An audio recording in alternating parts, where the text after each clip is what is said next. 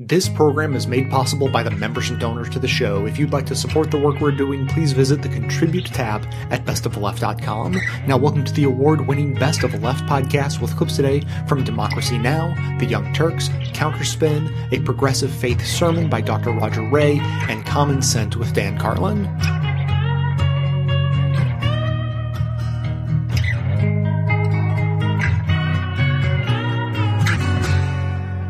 Belgium has entered its second day of mourning following Tuesday's bombing attack targeting the Brussels airport and a crowded subway station near the headquarters of the European Union.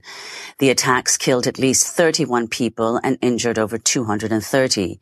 The bombings took place just days after authorities arrested Salah Abdeslam, a suspect in the November Paris attacks that killed 130 people.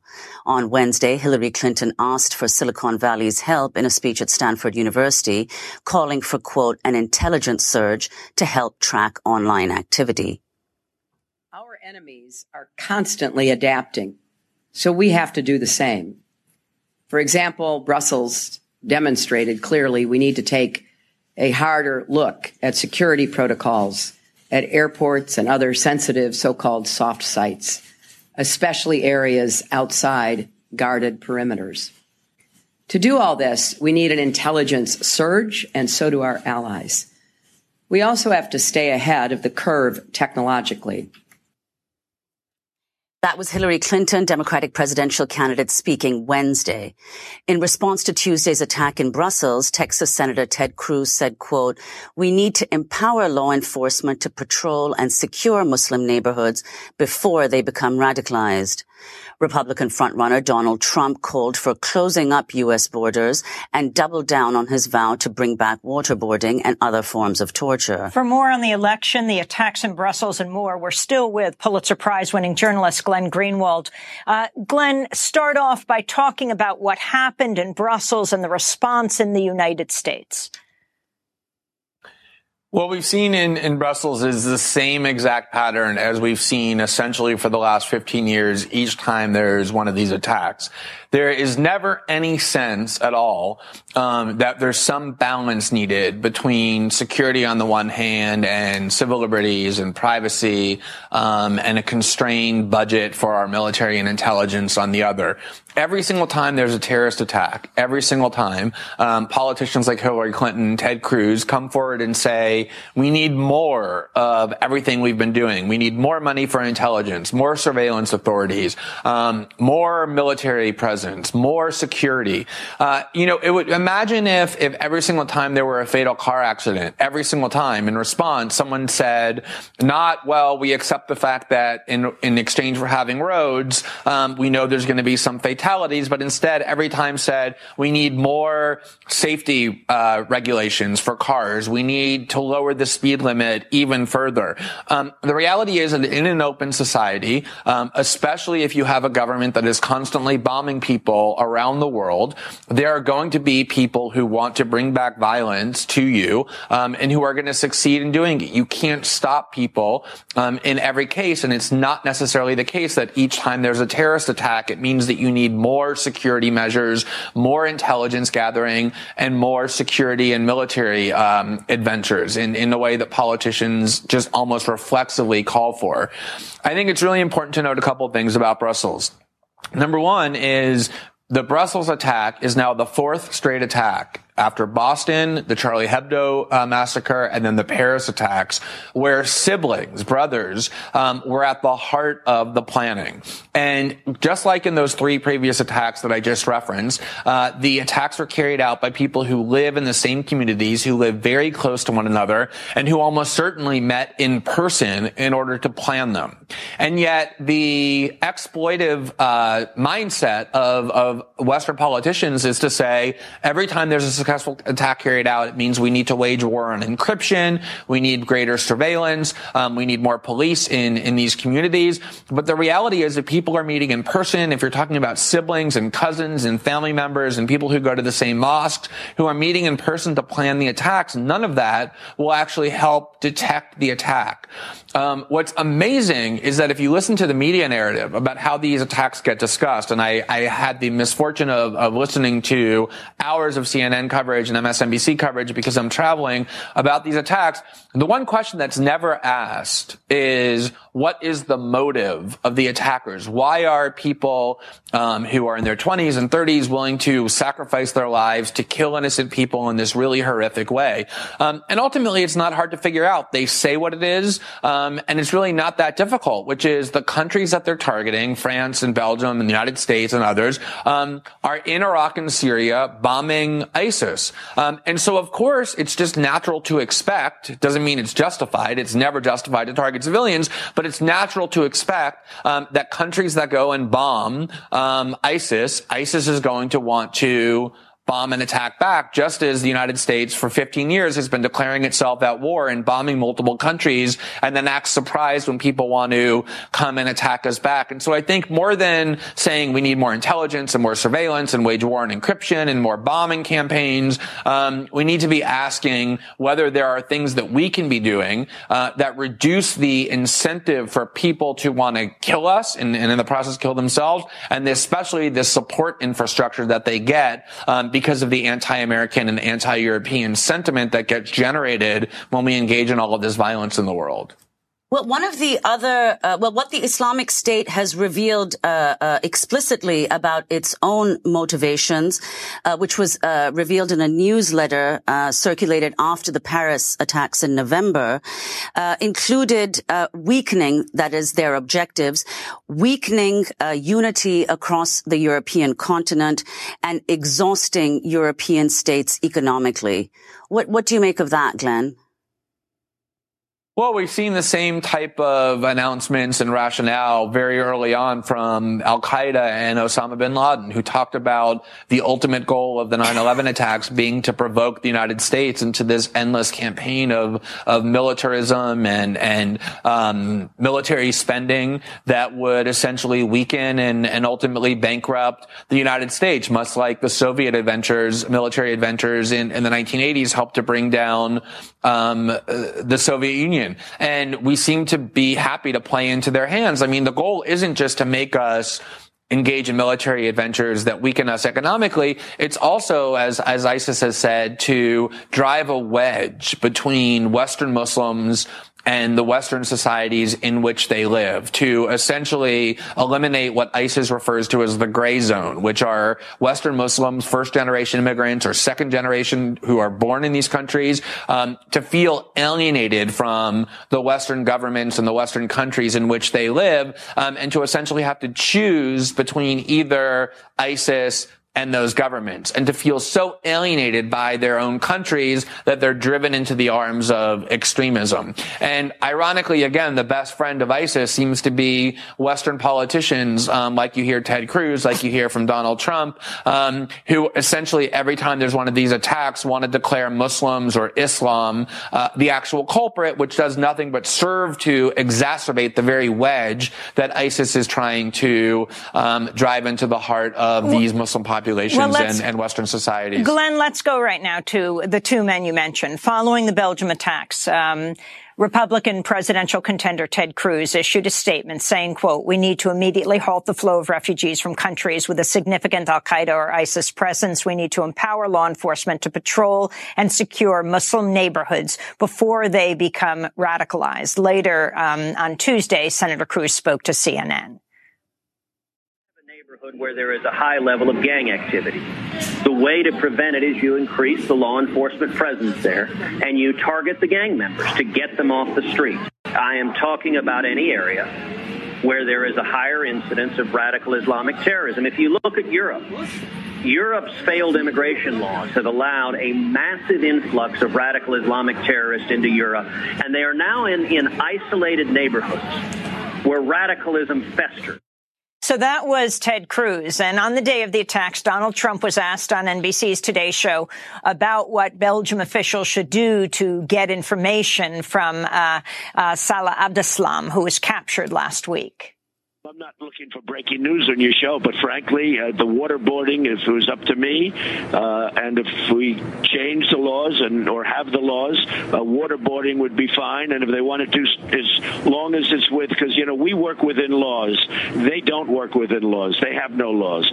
We work within laws. The waterboarding would be fine. And if they could expand the laws, I would do a lot more than waterboarding. You have to get the information from these people. And we have to be smart and we have to be tough. And we can't be soft and weak, which is what we are right now. And in fact, he said that we have to torture them. Donald Trump said that this week. At least he called it what it was. But talk about the significance of what Donald Trump is calling for, the man who could be President Trump, and Cruz before him.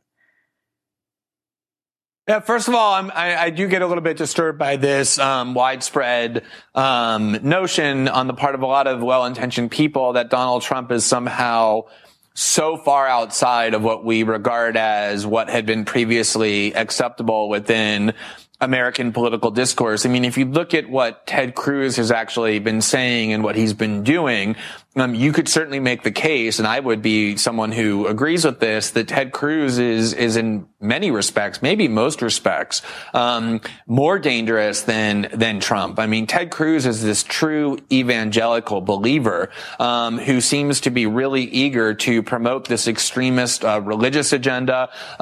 You have him, constantly expressing animosity toward Islam and toward Muslims in a way that's sort of redolent of almost a religious type war. He holds himself out as this constitutional scholar and a small government conservative, and yet advocates some of the most extremely unconstitutional measures you could possibly imagine, like targeting American communities filled with Muslims with additional police patrolling and monitoring and surveillance and scrutinizing.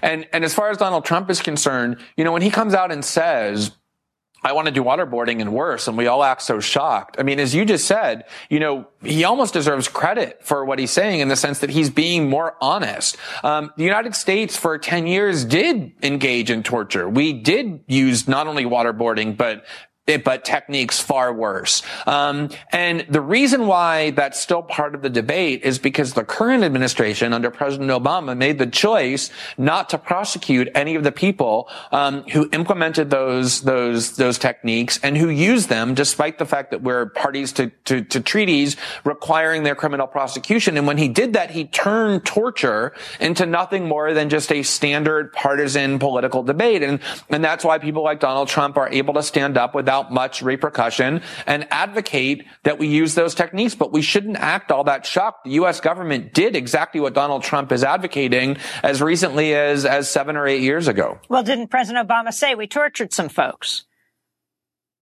Right. And so, I think if you look at the reaction to Donald Trump, and this kind of horror that even Republican elites and conservatives are expressing when reacting toward him, to call it hypocritical is really to be generous. It is true that he doesn't use the language of political diplomacy. He doesn't really use euphemisms. He speaks like ordinary people speak when talking about politics at their dining room table, which is one of the reasons for his appeal.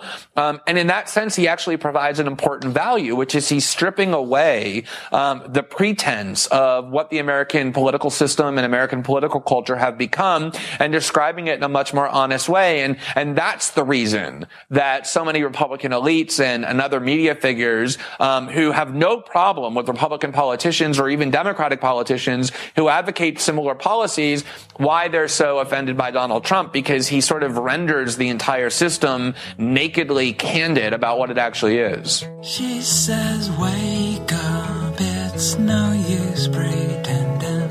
I'll keep stealing, breathing her. Birds are leaving over autumn's ending. One of us will die inside these arms. Eyes wide open.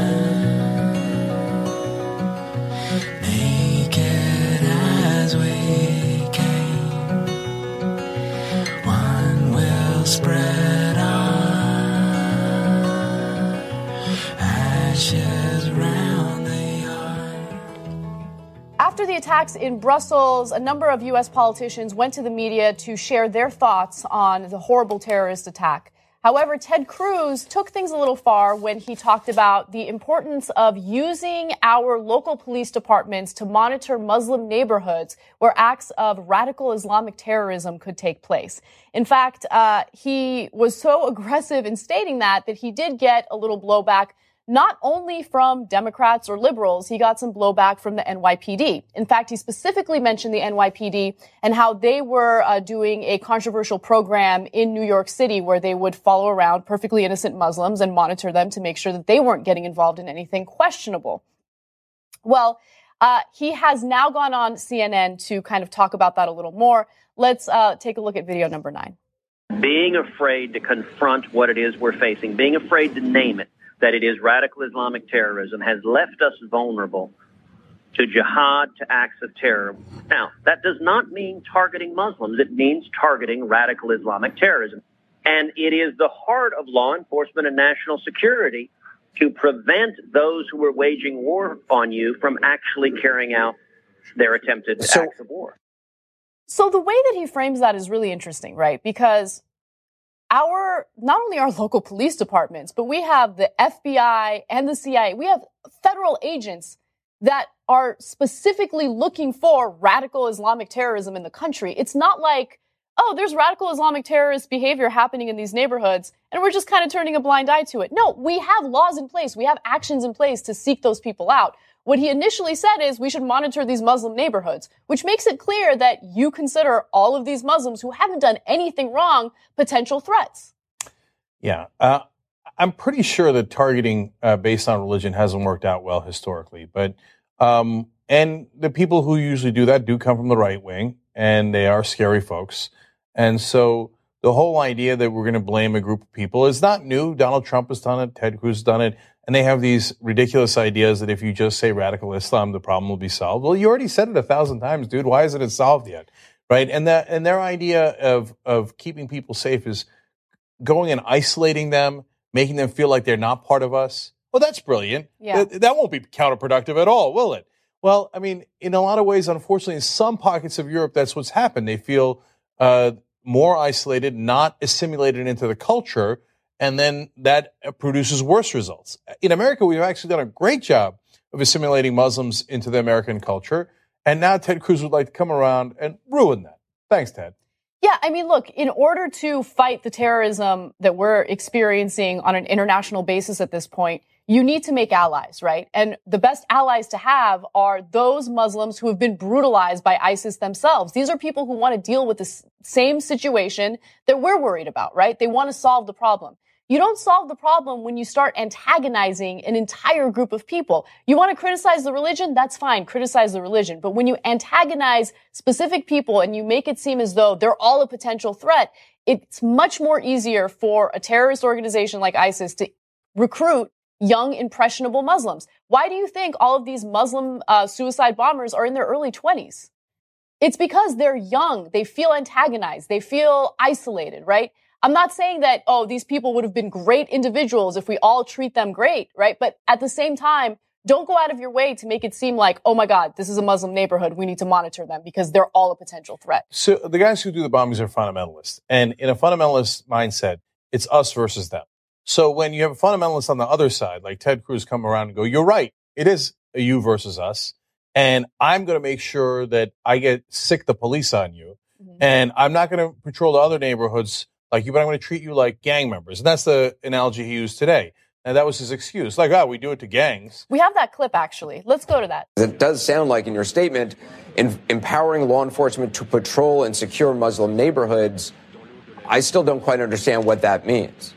It's very simple. It's doing what law enforcement does in any circumstance. If you have a neighborhood where there is a high level of gang activity, the way to prevent it is you increase the law enforcement presence there, and you target the gang members to get them off the street. But you're talking about Muslim neighborhoods, not radicals particularly. I am talking about any area where there is a higher incidence of radical Islamic terrorism. Which area is he talking about? I don't know. In the United States of America. By the way, he's not talking about Europe. He's talking about here, right? So, San Bernardino? I mean, it was that one Muslim couple that did that in that area, are we going to go try to find other random Muslims in San Bernardino? Yeah. What a bizarre... That's not a place that has a high percentage of Muslims in America, let alone radical Muslims.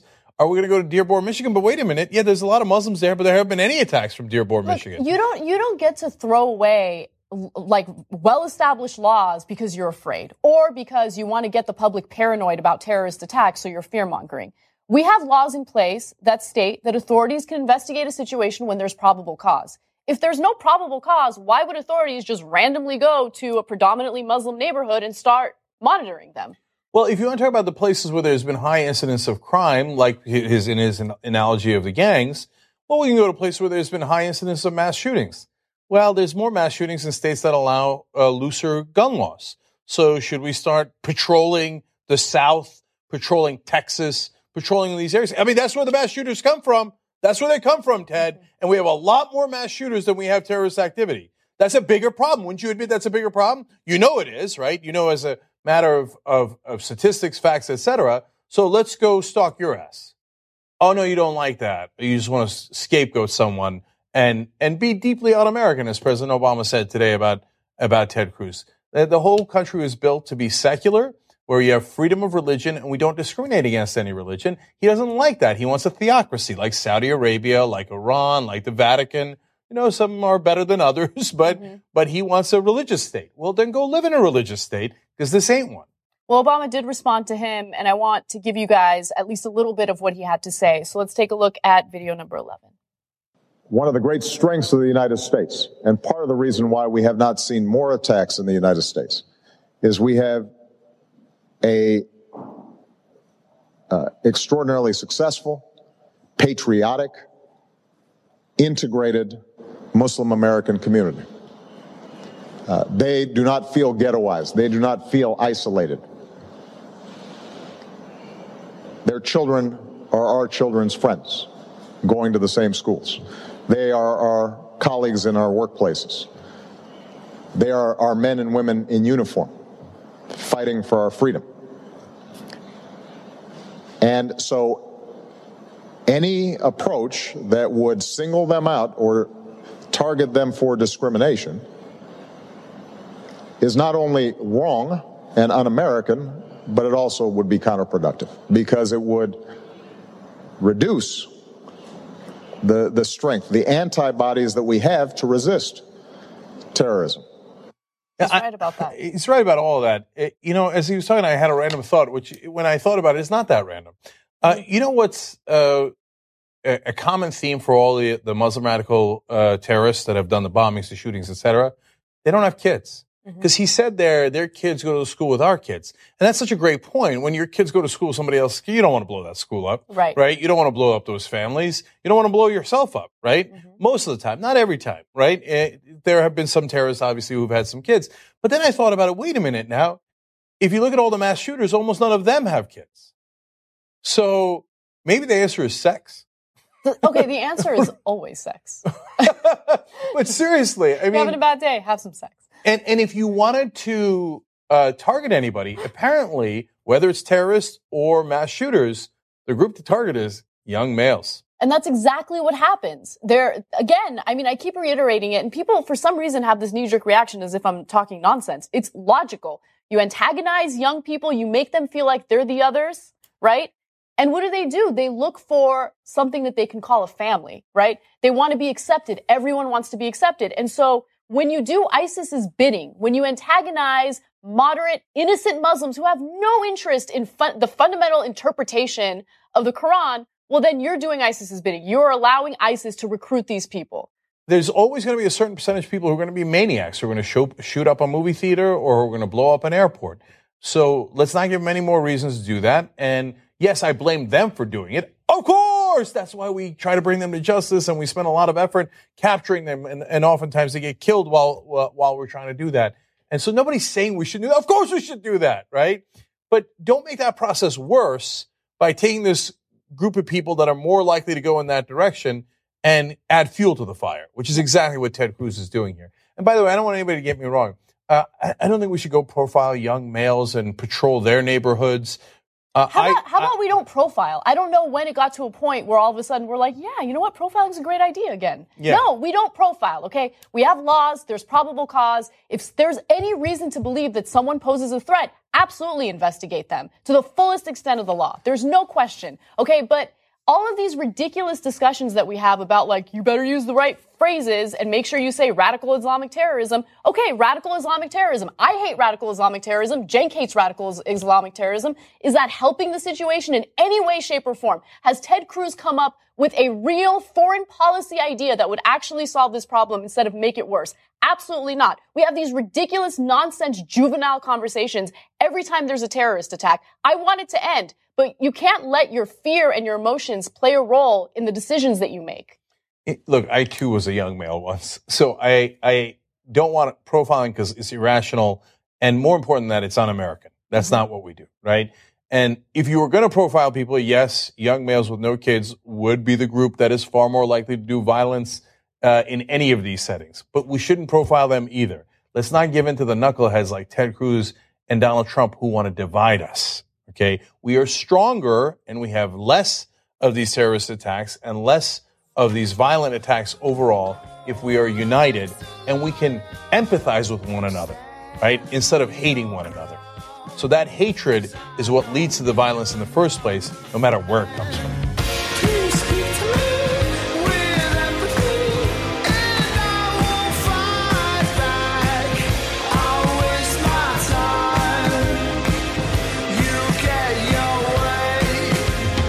As an anti-consumerism advocate, I would like to encourage you to shop less, don't buy things you don't need, and get everything you can get used from a place like Craigslist. You will save yourself a boatload of money and reduce the endless flow of new stuff getting shipped across the world because that seems more convenient than meeting a neighbor.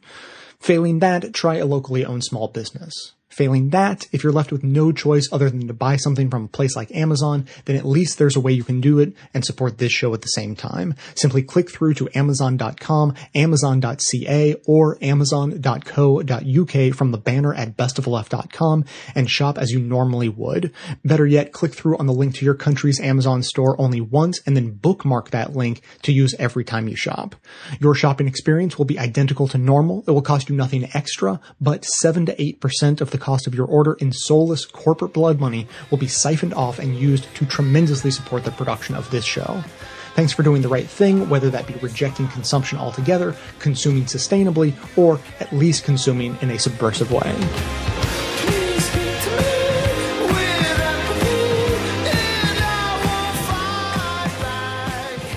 Even this part has become rote, as major media outlets gave super story coverage to the terrible bomb attacks in Brussels that killed 31 people and hurt more than 200.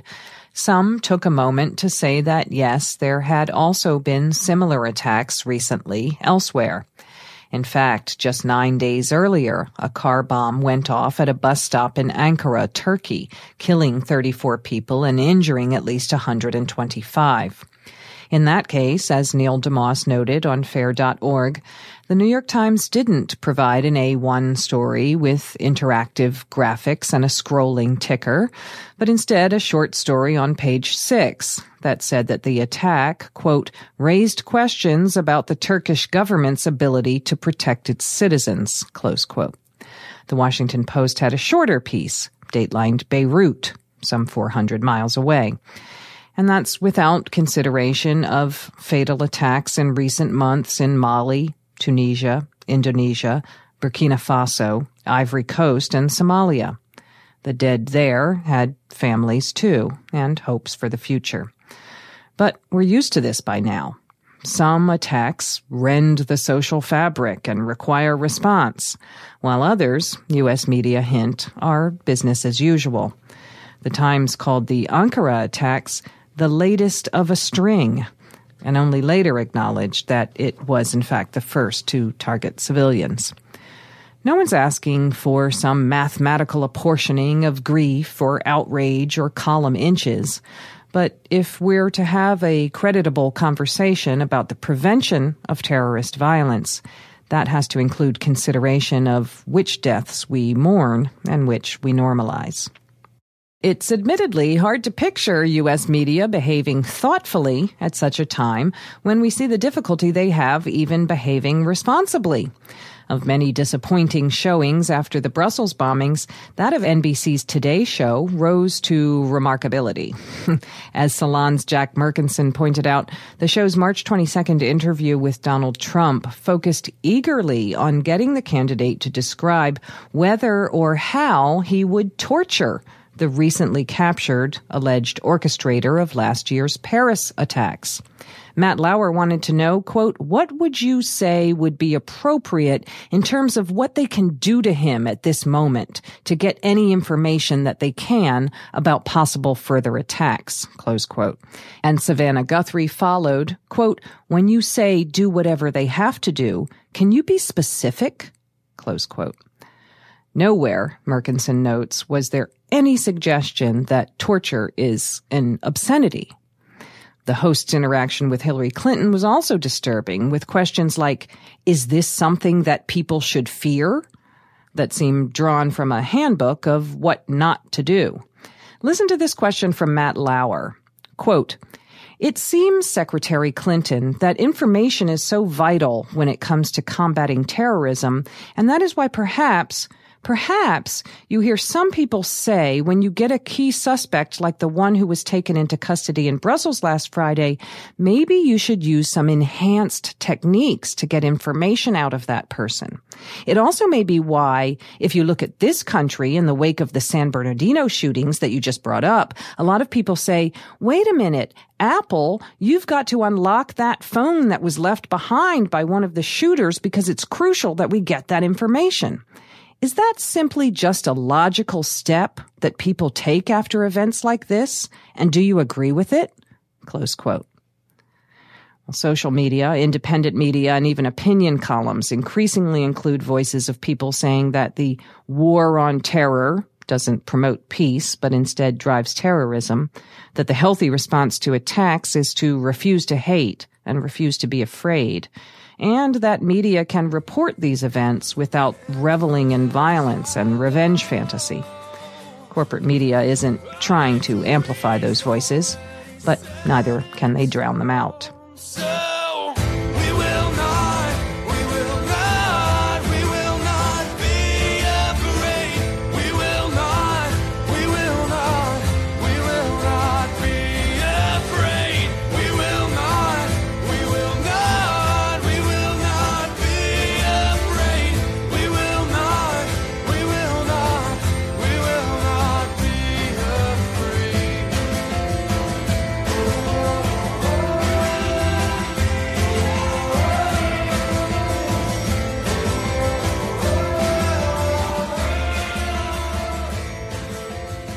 In the parlance of religion, we talk a lot about a concept we call redemptive suffering.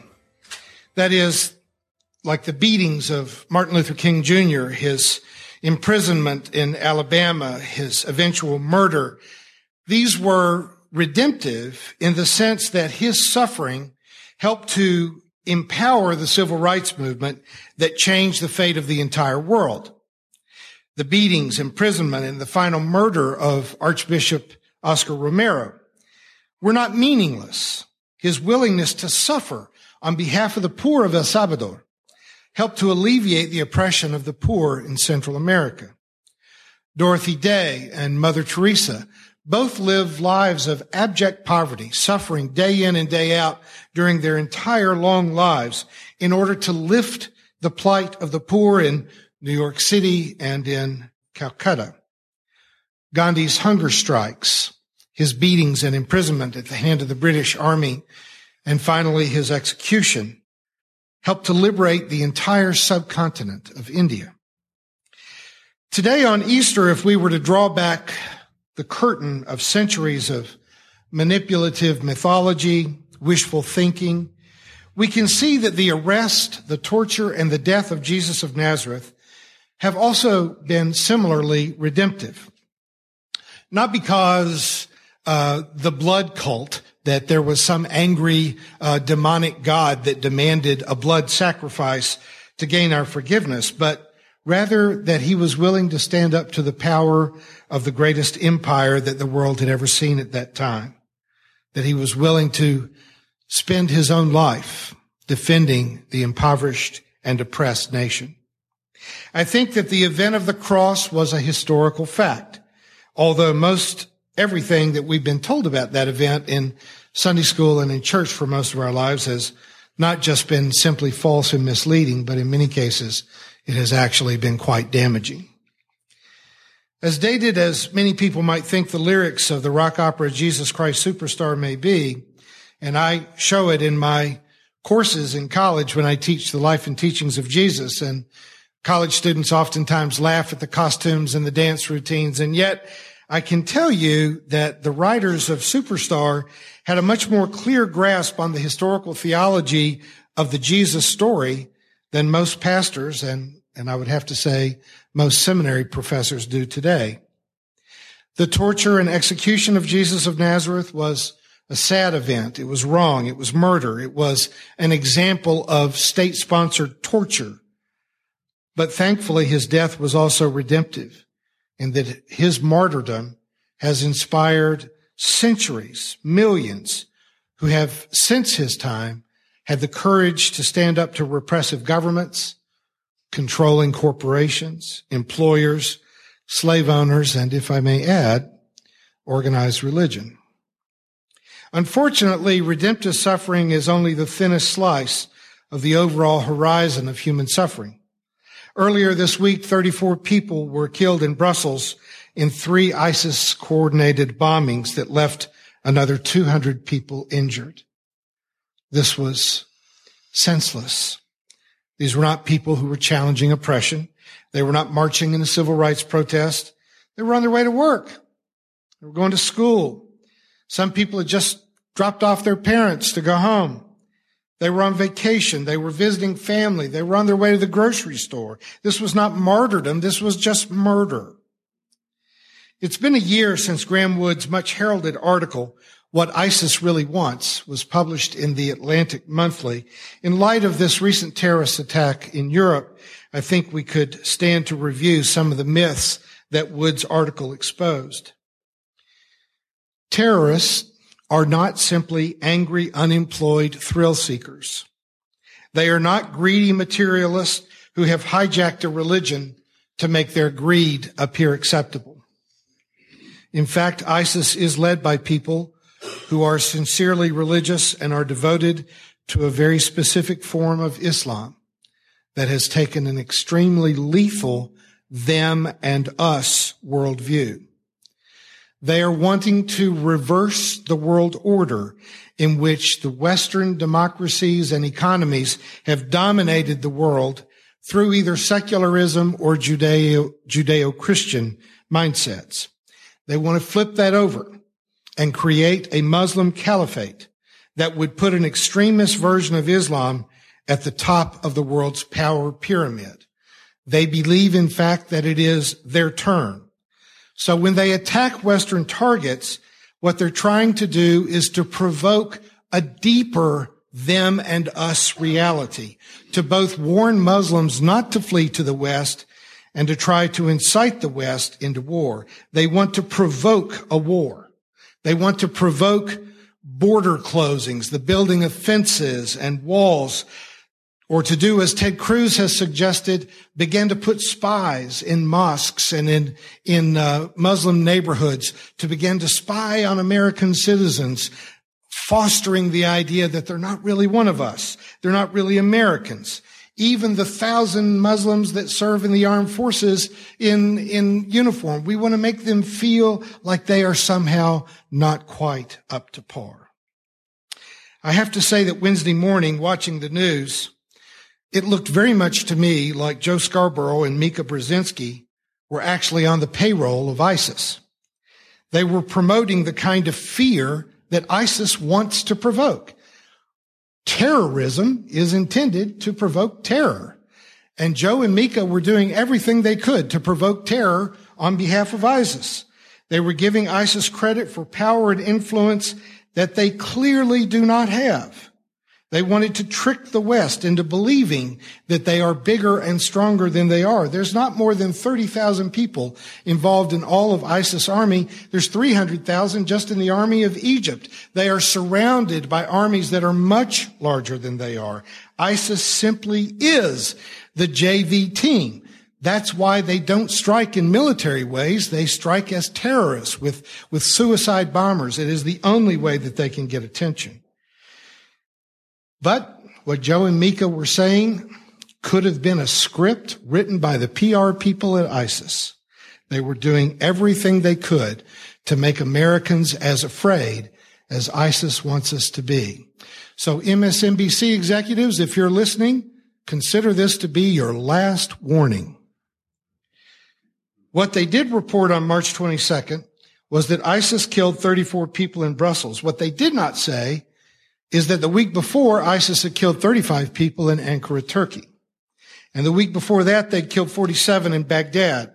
And in January, there were 50 killed in Libya. And since the Brussels bombing, there's been another suicide bombing in Beirut, killing dozens. The majority of victims of ISIS are not Western Christians.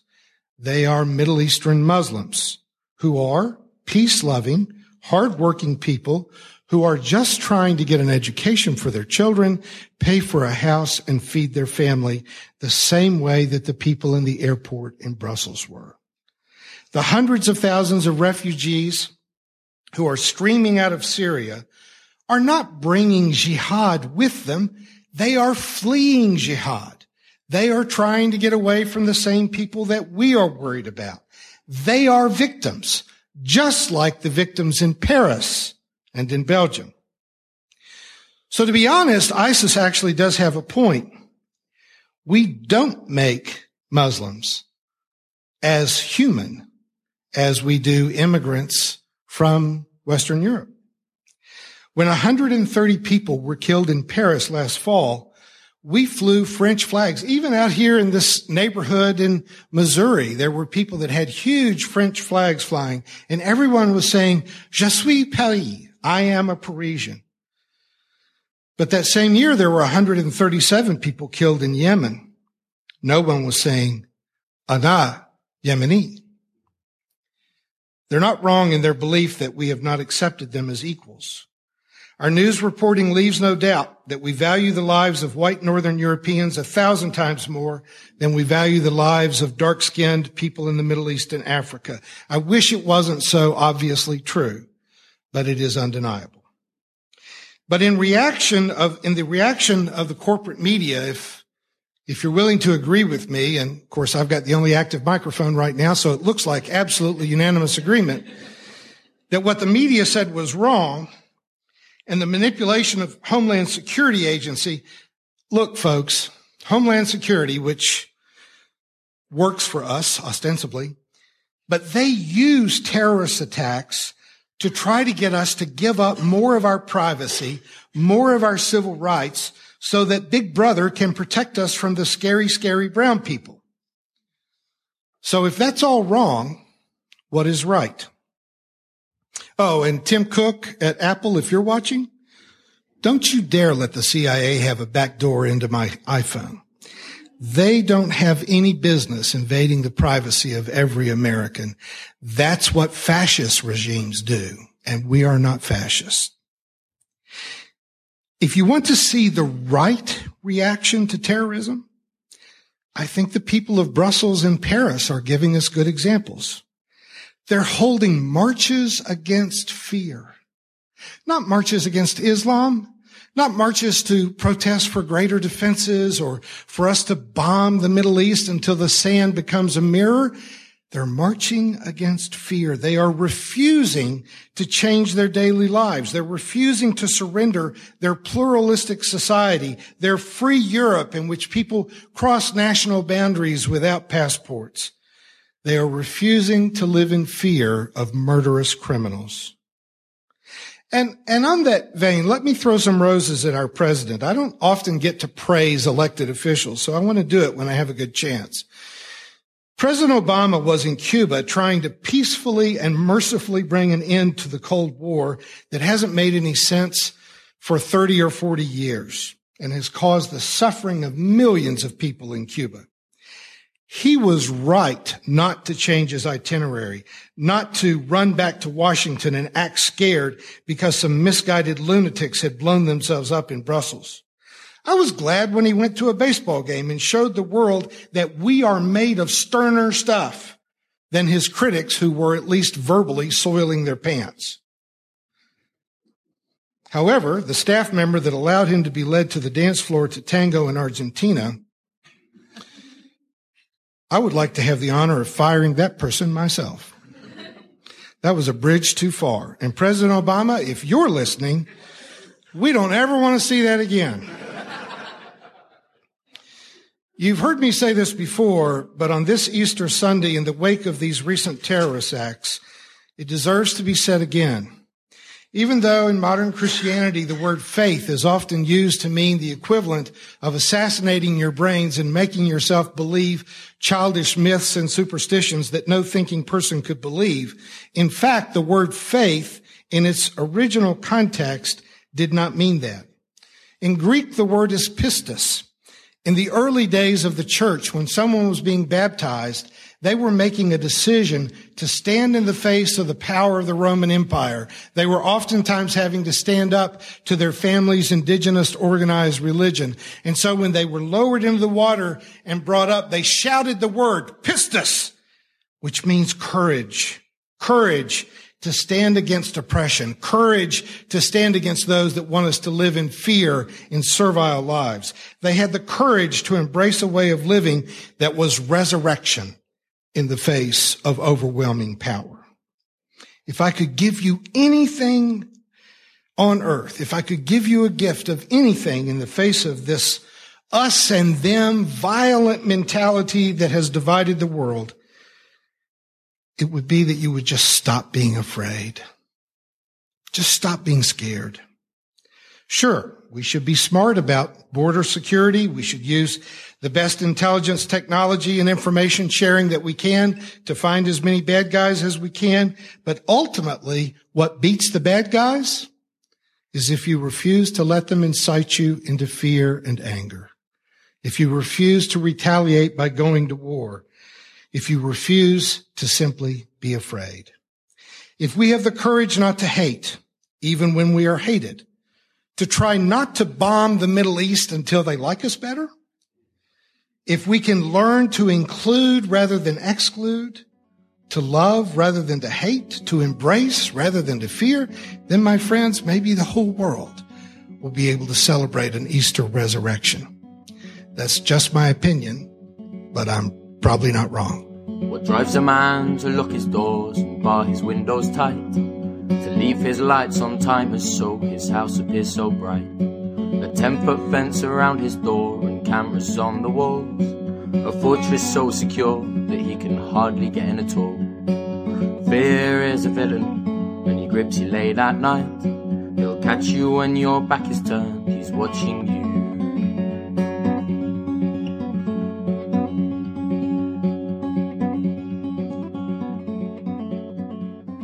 I could never have envisioned candidates running on platforms where the campaign promises were not just to do this, but to do it more. And the terrorist family thing, when we talk about Donald Trump being a singular candidate, there's no analogy. There's no past presidential hopeful you could point to that looks anything like this guy in terms of comparisons. It's all apples and oranges if you're comparing Trump to any candidate I've ever seen in this country. I mean, nobody would ever say anything like what Trump said in a visit with the people on Fox one day. I've got a CNN story from December 3rd, 2015 by Tom LoBianco explaining, what happened on the appearance. And the headline is, Donald Trump on terrorists, take out their families, from the beginning of the piece, quote. Donald Trump said Wednesday that he would kill the families of terrorists in order to win the fight against ISIS. The billionaire businessman, the story says, was asked by the host of Fox News' Fox and Friends how to fight ISIS, but also minimize civilian casualties when terrorists often use human shields. This is Trump speaking now. Quote, "The other thing with the terrorists is you have to take out their families. When you get these terrorists, you have to take out their families. They care about their lives. Don't kid yourself. When they say they don't care about their lives, you have to take out their families," Trump said. End quote. Trump is unapologetically an ends justifies the means candidate, folks, but this is not traditionally an ends justifies the means country. We can't just do things based on whether they work or not. We have to go about it a certain way. It's sort of the prohibition on, and I'm using air quotes here, the good guys, end quote, isn't it? Superman can face the bad guy, and the bad guy can put all the civilians in danger in order to, keep Superman at bay. But Superman has to, he has to go care about the civilians. I mean, he's in a terrible problem here, isn't it? He's got to save civilians from the bad guy and still get the bad guy. The bad guy can put the civilians in harm's way. I mean, the good guy traditionally has constraints to work around. Now, you may say, Dan, we're not burning ISIS people to death. There's your constraint right there. But I would suggest that, we're not discussing what we've done here, if that's all we focus on. What we've done here since 9/11 and what is continuing to move in terms of the goalpost, if opinions like Trump continue to gain, adherence, is that we're becoming okay with something that our grandparents considered to be actions that only the bad guys that we fought did. We're becoming comfortable with what our opponents in times that we've often portrayed in almost good and evil terms, we're becoming more comfortable with their kind of thinking, if not their exact actions. And you may say, well, listen, Dan, we may waterboard, or I may favor waterboarding. And yes, the Soviets might have waterboarded too, but they also had gulags and, straight up truncheon beatings and all these and we're not doing that. Yes, you're right. I'm not equating them as equal. I'm saying you've crossed a line where now you're on their side. You're not as bad as they are, but you're on their side of the line. That used to be a pretty hard and fast line when I was growing up, and 9/11 changed that.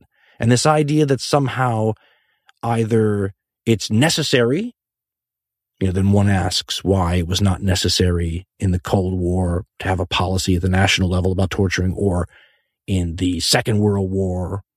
And there's a reason we didn't do that. What was it, and what's changed? Now, sometimes when you get into an argument with some of these people, I'm not going to mention any names, but they have a tactic. It's a debating tactic for reducing any historical evidence to a meaningless thing. In other words, they cut out any arguments based on past experience, right? Your evidence doesn't matter because this is unlike anything that's ever happened before.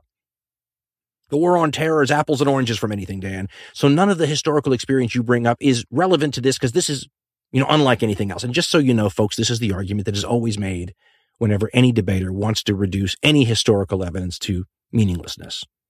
So you might as well say, every situation that's ever happened in the world is different, so past experience is never relevant. And we'll just cut to the chase there. Nonetheless, you also cannot argue that somehow, we are weak or politically correct now, and that's why we won't do whatever it takes to get the information we need, or whatever it is Trump wants to say. Because, folks, our grandparents didn't do it. They weren't weak. They weren't politically correct. They didn't do it 100 years ago either.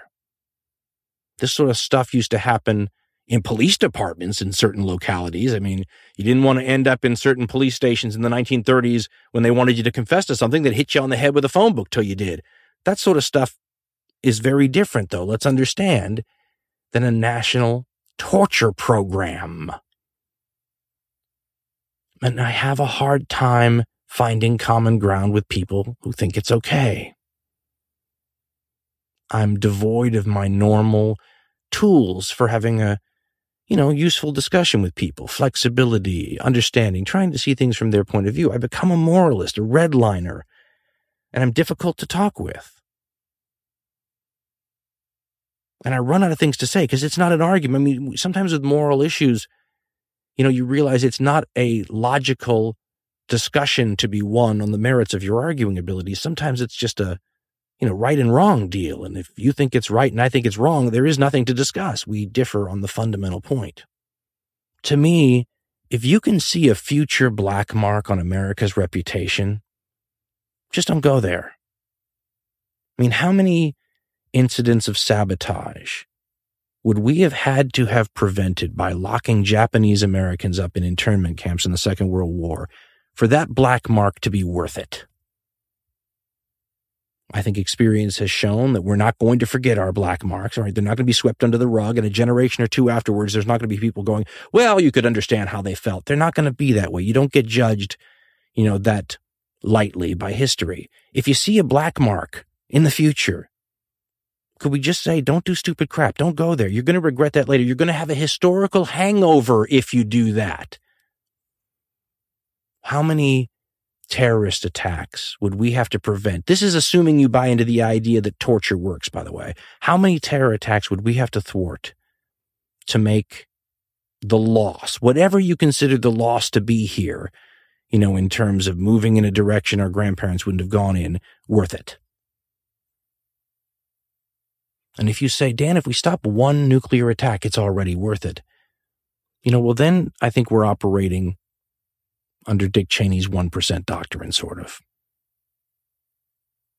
There was a book called The 1% Doctrine, and it's named after a Dick Cheney line where he said, quote, if there's a 1% chance that Pakistani scientists, for example, is what he means, are helping al-Qaeda build or develop a nuclear weapon, we have to treat it as a certainty in terms of our response. It's not about our analysis. It's about our response. End quote. If you actually govern that way, though, and match your policies to that way of looking at things, if there's even a 1% chance that somebody will blow a nuclear weapon up in a U.S. harbor, then you legitimize anything, don't you? I mean, essentially what you're saying is, in order to protect ourselves, none of our national values mean anything. I guess I can't go there with you, because the whole thing that makes this country special, that the marketing materials celebrate, that we, pledge allegiance to, all those kinds of things are those values. I mean, I understand realism, I understand protection, I understand fear, I understand all of that stuff. But does that mean that those values never meant anything but amorphous, easy to jettison unrealities that drift away and evaporate like mist when confronted by hard realities like bombs and blood and terror? And if so, why didn't that happen before? I know people that will say to me, Dan, listen, this war on terror is like nothing we've ever faced in human history before, so all that stuff about our grandparents, they would have reacted just like we would have, but they didn't in times that are pretty darn bad. In other words, those who fought the Second World War, in my opinion, were involved in a conflict much more serious than what we're involved in now. And you may say, Dan, the potential for a nuclear weapon going off. Yes, potential schmenschel. The Third Reich is the Third Reich. And in the Cold War, we've never faced anything like that. We still face that. I mean, let's not kid ourselves. There's still a bunch of nuclear weapons aimed at us right now. It's easy to forget about that when we're worried about the potential of one dirty nuclear bomb in Manhattan, when you could talk about thousands of, multiple independent reentry vehicle warheads smashing into U.S. cities, and then, 5 minutes later smashing in again to kill any survivors, which was the design, by the way, folks.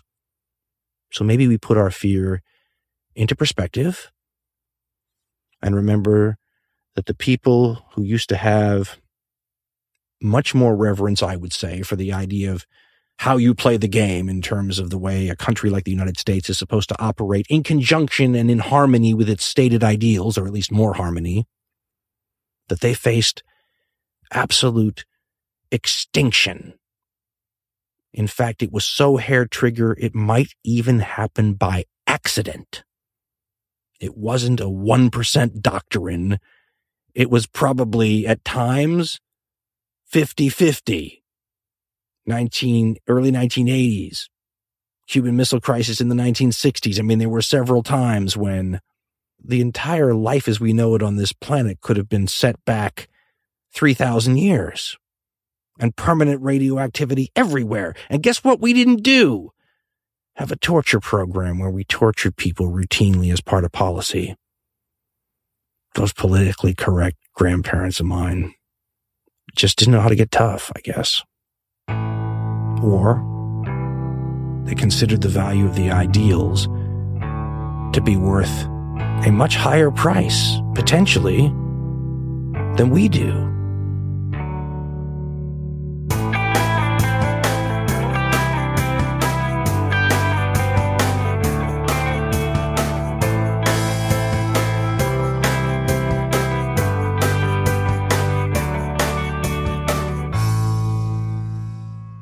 We just heard clips featuring Democracy Now! Speaking with Glenn Greenwald about conservatives playing into the hands of terrorists and how torture is now just a political disagreement because Obama decided not to prosecute any of the architects of the torture program when he came into office. The Young Turks discussed the counterproductive nature of Ted Cruz's plan to basically just ghettoize the Muslim population of the U.S. Counterspin looked at a couple of the pathetic responses in the media to the Brussels bombing. Dr. Roger Ray gave another of his sermons decrying giving into fear in the face of terrorism. And finally, Dan Carlin on Common Sense lamented the state of what is considered acceptable political positions in this year's election. You can find links to each of these segments in the show notes for easy reference and sharing. And now, we'll hear from you. Hey Jay, it's Ruben from Oakland, calling about the most recent episode regarding app-based driver services. I work for one of those, but it's like a food delivery thing, so it's like Uber but for food delivery. And there are a couple of things that I've noticed that are really problematic about how they're structured, and it speaks to what Richard Wolff was talking about with regards to the exploitative aspect of how these companies treat their drivers. So first off, when you work for one of those companies, you're a independent contractor. I don't know if any of those app services do in fact employ their drivers, but I don't see why they would when they can have them work as independent contractors. And the reason for that is that classifying, an employee as an independent contractor instead of an employee, it sort of absolves the company of certain responsibilities. And two of those that I'm going to speak to are the insurance loophole and the tax situation. So, from an insurance standpoint, you actually have to have commercial driver's insurance, at least in California where I am, to operate your vehicle legally for one of those companies. So as an independent contractor, if I'm going to be making money using my vehicle, then I need commercial driver's insurance, because it's not like I'm just driving my car around. But a lot of people don't know that, and I've noticed that as a trend amongst other people who work for those companies. They aren't aware of the insurance situation. So I also work in a grocery store, and sometimes I'll talk to the grocery equivalent of the app-based driver service, and they aren't aware that they're not driving with the right insurance. So the end result and the really scary outcome is that people who are driving for these companies like Uber and getting into accidents, if they tell their insurance company that they were working for Uber and they don't have the right type of insurance, their insurance provider is under no obligation to cover their claim. So they could end up in an incredible amount of debt, wholly unexpectedly, for having committed insurance fraud unwittingly. And the way I see this situation is that the companies facilitate that by neglecting to tell their new contractors, right? The way that's phrased, independent contractor under an app-based driver service versus employee, it's scary for the aforementioned potential insurance scandal. At the end of the day, these companies market themselves as saying make $15 to $20 an hour in your spare time. So they don't factor in wear and tear, gas, or how your taxes at the end of the year, you have to pay them. Being an independent contractor, the money that the company gives to you as compensation hasn't been taxed yet, as far as you're concerned. So you have to pay taxes to the government because you've yet to pay them. I know one person who I formerly worked with at a climbing gym, who is still paying off taxes from a year that he worked at Postmates as his full-time job. And it's fucked up. So at the end of the day, these companies like Uber are imperil people by putting them in a situation where they unwittingly commit insurance fraud, and also manipulate people into believing that they're making more money than they actually are.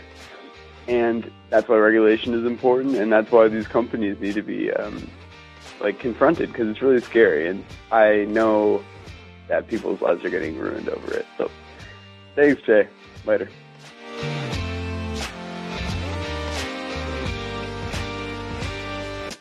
Thanks for listening, everyone. Thanks to the volunteers who help gather clips to make this show possible. Thanks to Amanda Hoffman for all of her work on our social media outlets and activism segments. And thanks to all those who called into the voicemail line. If you'd like to leave a comment or question of your own to be played on the show, simply record a message at 202-999-3991. Now, it just so happens that I have the perfect personal story to go along with the voicemail that we just heard from Ruben, talking about how independent contractors get screwed over, not by their employers, because that would be a different thing, but by the companies that they are selling their labor to, if you want to get technical. And it just so happens that my story has an epilogue that happened somewhat recently, and Richard Wolff, of all people, talked about it last year, so he's going to help me tell this story of mine. Now, I think that some of you will know, because I've mentioned it on the show before, that many years ago, I worked as a FedEx driver. That's actually where I was working when I got the idea for this show, which is not all that surprising, because when you're a FedEx driver, or pretty much any kind of driver, you spend a lot of hours, 9 or 10 hours a day, totally monotonous work. You're listening to the radio, and when you have a day like that, you need a hobby that's more mentally stimulating than that. So the hobby that I came up with was starting this podcast. So that was, 10 years ago, but I worked for FedEx between, I want to say, like the holiday season of 2004 all the way through 2006, right in that range. And the dirty little secret that FedEx had that I don't think almost anyone knew about is that FedEx drivers for FedEx Ground and FedEx Home Delivery, at least in California, maybe other places, but I only know about California, that their drivers were legally classified as independent contractors rather than employees, which didn't make any sense. We were treated exactly like employees. You had a specific time you were supposed to show up. You had, all kinds of restrictions. You had to, use the system that they had in place. You had to wear the uniforms that they had. Your truck had to fit their, prescription for what their truck is supposed to look like and act like and all of those things. And yet we weren't considered employees, so we had no benefits of any kind. The only compensation we got was monetary. So theoretically, there were built into our, pay structure money to take care of the truck and money for gas and things like that. But it was just all in one lump sum. So if something catastrophic happened, it was still on us to take care of it. So had no health insurance given to us. And, as Ruben was saying, when you're an independent contractor, you have to pay your own taxes. A lot of people don't realize that. And so they get themselves, screwed later because they've forgotten to pay their taxes, thinking that it was taken out of your paycheck the way it is if you're an employee. I was also one of those people. I was in my early 20s, didn't have my shit figured out, didn't know how to pay taxes manually, basically. I'd never had to do it before. So, years went by and I had to pay an old tax bill years and years later. And then there's an even dirtier little secret that I think is even less well known, which is that when you're an independent contractor or self-employed in any way, you have to pay self-employment taxes, which sounds terrible, but there is a somewhat reasonable explanation for it, which is that Social Security taxes and Medicare taxes, they are designed to be paid for by both the employee and the employer, which sounds nice. So if you're an employee your whole life, then you pay into Social Security, but your employer is also paying into Social Security sort of on your behalf. And then when you need to withdraw from Social Security, you get that money and everything's fine. And so not 100% of the onus is on the individual. Some is on some of the onus is on the business. However, if you are the individual and the business, well, then you still have to pay both sides of that. And so that was one of the giant benefits for FedEx, that they were literally shoving off all of that tax money onto the contractors themselves. Each individual contractor had to pay self-employment taxes, money intended to be paid by the employer, which should have been FedEx, but wasn't because they just decided to classify us differently. So that gives you a bit of the context. We had to pay for all of our own expenses, all of our own taxes. And when things went catastrophically wrong, which they sometimes would, your truck breaks down, well, then you have to rent a truck and drive with a rented truck while you are paying for your truck to be fixed. It's just a mess. And it is one of the most blatant examples of a company exploiting their drivers, exploiting the people who should be their employees, by having all of the onus for the maintenance of the business to fall on the people least capable of paying for that maintenance. So that's the context. Now let's skip forward several years and hear what Richard Wolff has to say about it. A remarkable set of rulings, in this case both in California. The first one is a very important court case, which found in the case of workers at FedEx in California that they had been inaccurately and improperly, the drivers of those famous FedEx parcel vans had been improperly designated, quote, independent contractors.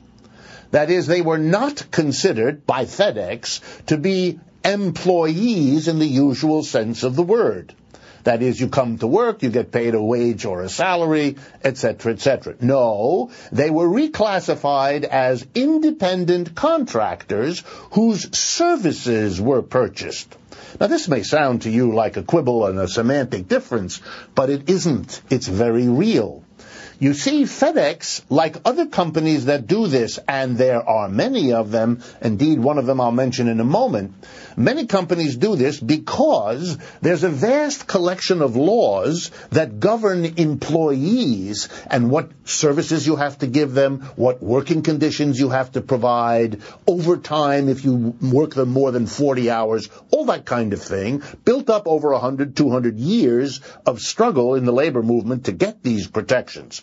If you reclassify a person as no longer an employee, then he or she is not covered by those rules and regulations. An independent contractor from whom you buy a service is simply another business that the company is dealing with, and none of the protections apply. So what is done, of course, is that corporations see an advantage. They can get out from under the record keeping, the labor you have to have working to keep the records, and the money that it costs to have an employee that can save all of that by simply changing his or her name to be a independent contractor. They even save on taxes in various kinds of ways because you don't have to withhold Social Security and things like that from an independent contractor. So they save money, they save time. This is a profit-making advantage. They also can shift the costs of all kinds of business onto these independent contractors. FedEx, for example, rented the vans to the independent contractor. Rather than owning the vans as their own expense, it was put onto the workers, and so on and so on and so on. I'll just break in for a second to say that although it's possible that some drivers rented their vans, I think it's highly unlikely they were renting them from FedEx. They may have been renting them from some third party. But I actually still to this day get emails every once in a while from the leasing company encouraging me to buy a new FedEx truck for $50,000 or $60,000 and lease it through their financing program. So in my experience, the vast majority of people were literally buying their own trucks and either owning them outright or making payments on them. So the company saves all kinds of money, which it can add to its profits. It saves all kinds of taxes. And of course, if the company pays fewer taxes, then it leaves for the rest of us to either make up that money by paying higher taxes ourselves or suffer the loss of public services that can no longer be afforded because the companies have done this. The court in California said this is illegal. This is improper. This was purely a money-saving event. It doesn't qualify. This is not what the difference was designed to be. And they imposed a fine on FedEx of $228 million to compensate several thousand workers in California who have been working for FedEx for years because they've been deprived of what they ought to have gotten. Here is a comment from me about this. Corporations hire people to figure out how to do these kinds of things. For years, they've been able to make extra money, more than what they pay the business school graduates who figure this out. They made much more than that by abusing their workers. What other word should I really use? And now that the court case has said you can't do that anymore, they won't fire the business school graduate. They'll set him or her to a new task. Find a new way to get us out of something we were giving to the workers. Shift the cost of business onto them in some other way. Cut back on their benefits. Make them come to work a little earlier. Cut back on the free time during the day. Whatever. This constant struggle in which workers find themselves maneuvered or manipulated in one way or another and then have to fight back, in this case by going to court, this constant back and forth, that's what we call sometimes, if we're in a courageous frame of mind, class struggle. It pits the two sides in the production process, employer and employee, in this endless struggle and maneuvering. Of course, the resources that the management and the owners and the employers bring are much richer, much more well-paid, and have more the time and the support to come up with these gimmicks, like this one they got caught with. But even if you close off one avenue, you open another. It's endless. One of the reasons we talk here about cooperative enterprises in which workers were themselves the owners and the operators as well as the laborers in an enterprise is this kind of absurd manipulation would stop. And now before I go, I have one more piece of this story that I just think you're not even going to believe. So I got this job, I think as I mentioned, during the holiday season. So during the holidays, FedEx, the company, actually does hire on additional drivers to help with the extra load. The independent contractors also sometimes hire subcontractors to help with their own routes, but I was initially hired on as holiday driver by the company itself. And the idea was that, what they tell you is if you would like to continue working after the holidays, you can try to find a route who either needs help, so you can be hired on as a subcontractor by someone else, or if someone wants to sell their route, then you could purchase that route, which is effectively buying a job. You have to buy your way into this position. And then the idea is, if you ever want to quit, well, then you can just do the same thing and you just sell your route. And the Kool-Aid that they feed you at that place, or at least the way it used to work, is that they would sell it to you really pushing the idea like you're a self-employed person. You're a independent business owner. You own your route. You could buy a second route if you wanted, and you could hire a subcontractor to drive that route for you. So they push that like it's a good idea, like it's something to aspire to, work hard, save up, buy a second route, build your independent contractor FedEx empire or whatever. And the whole thing is nonsense. But the key part of it there is that you have to buy your way in and sell your way out.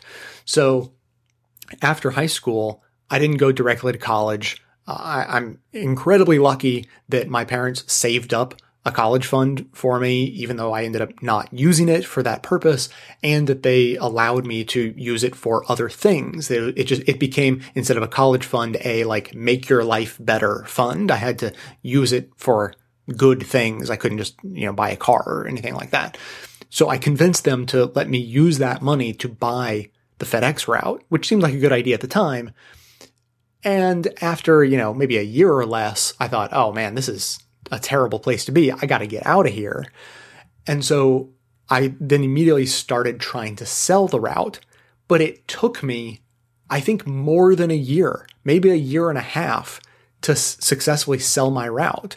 So I ended up working there for 2 or 2.5 years when, if I had been able to, I would have quit long before that.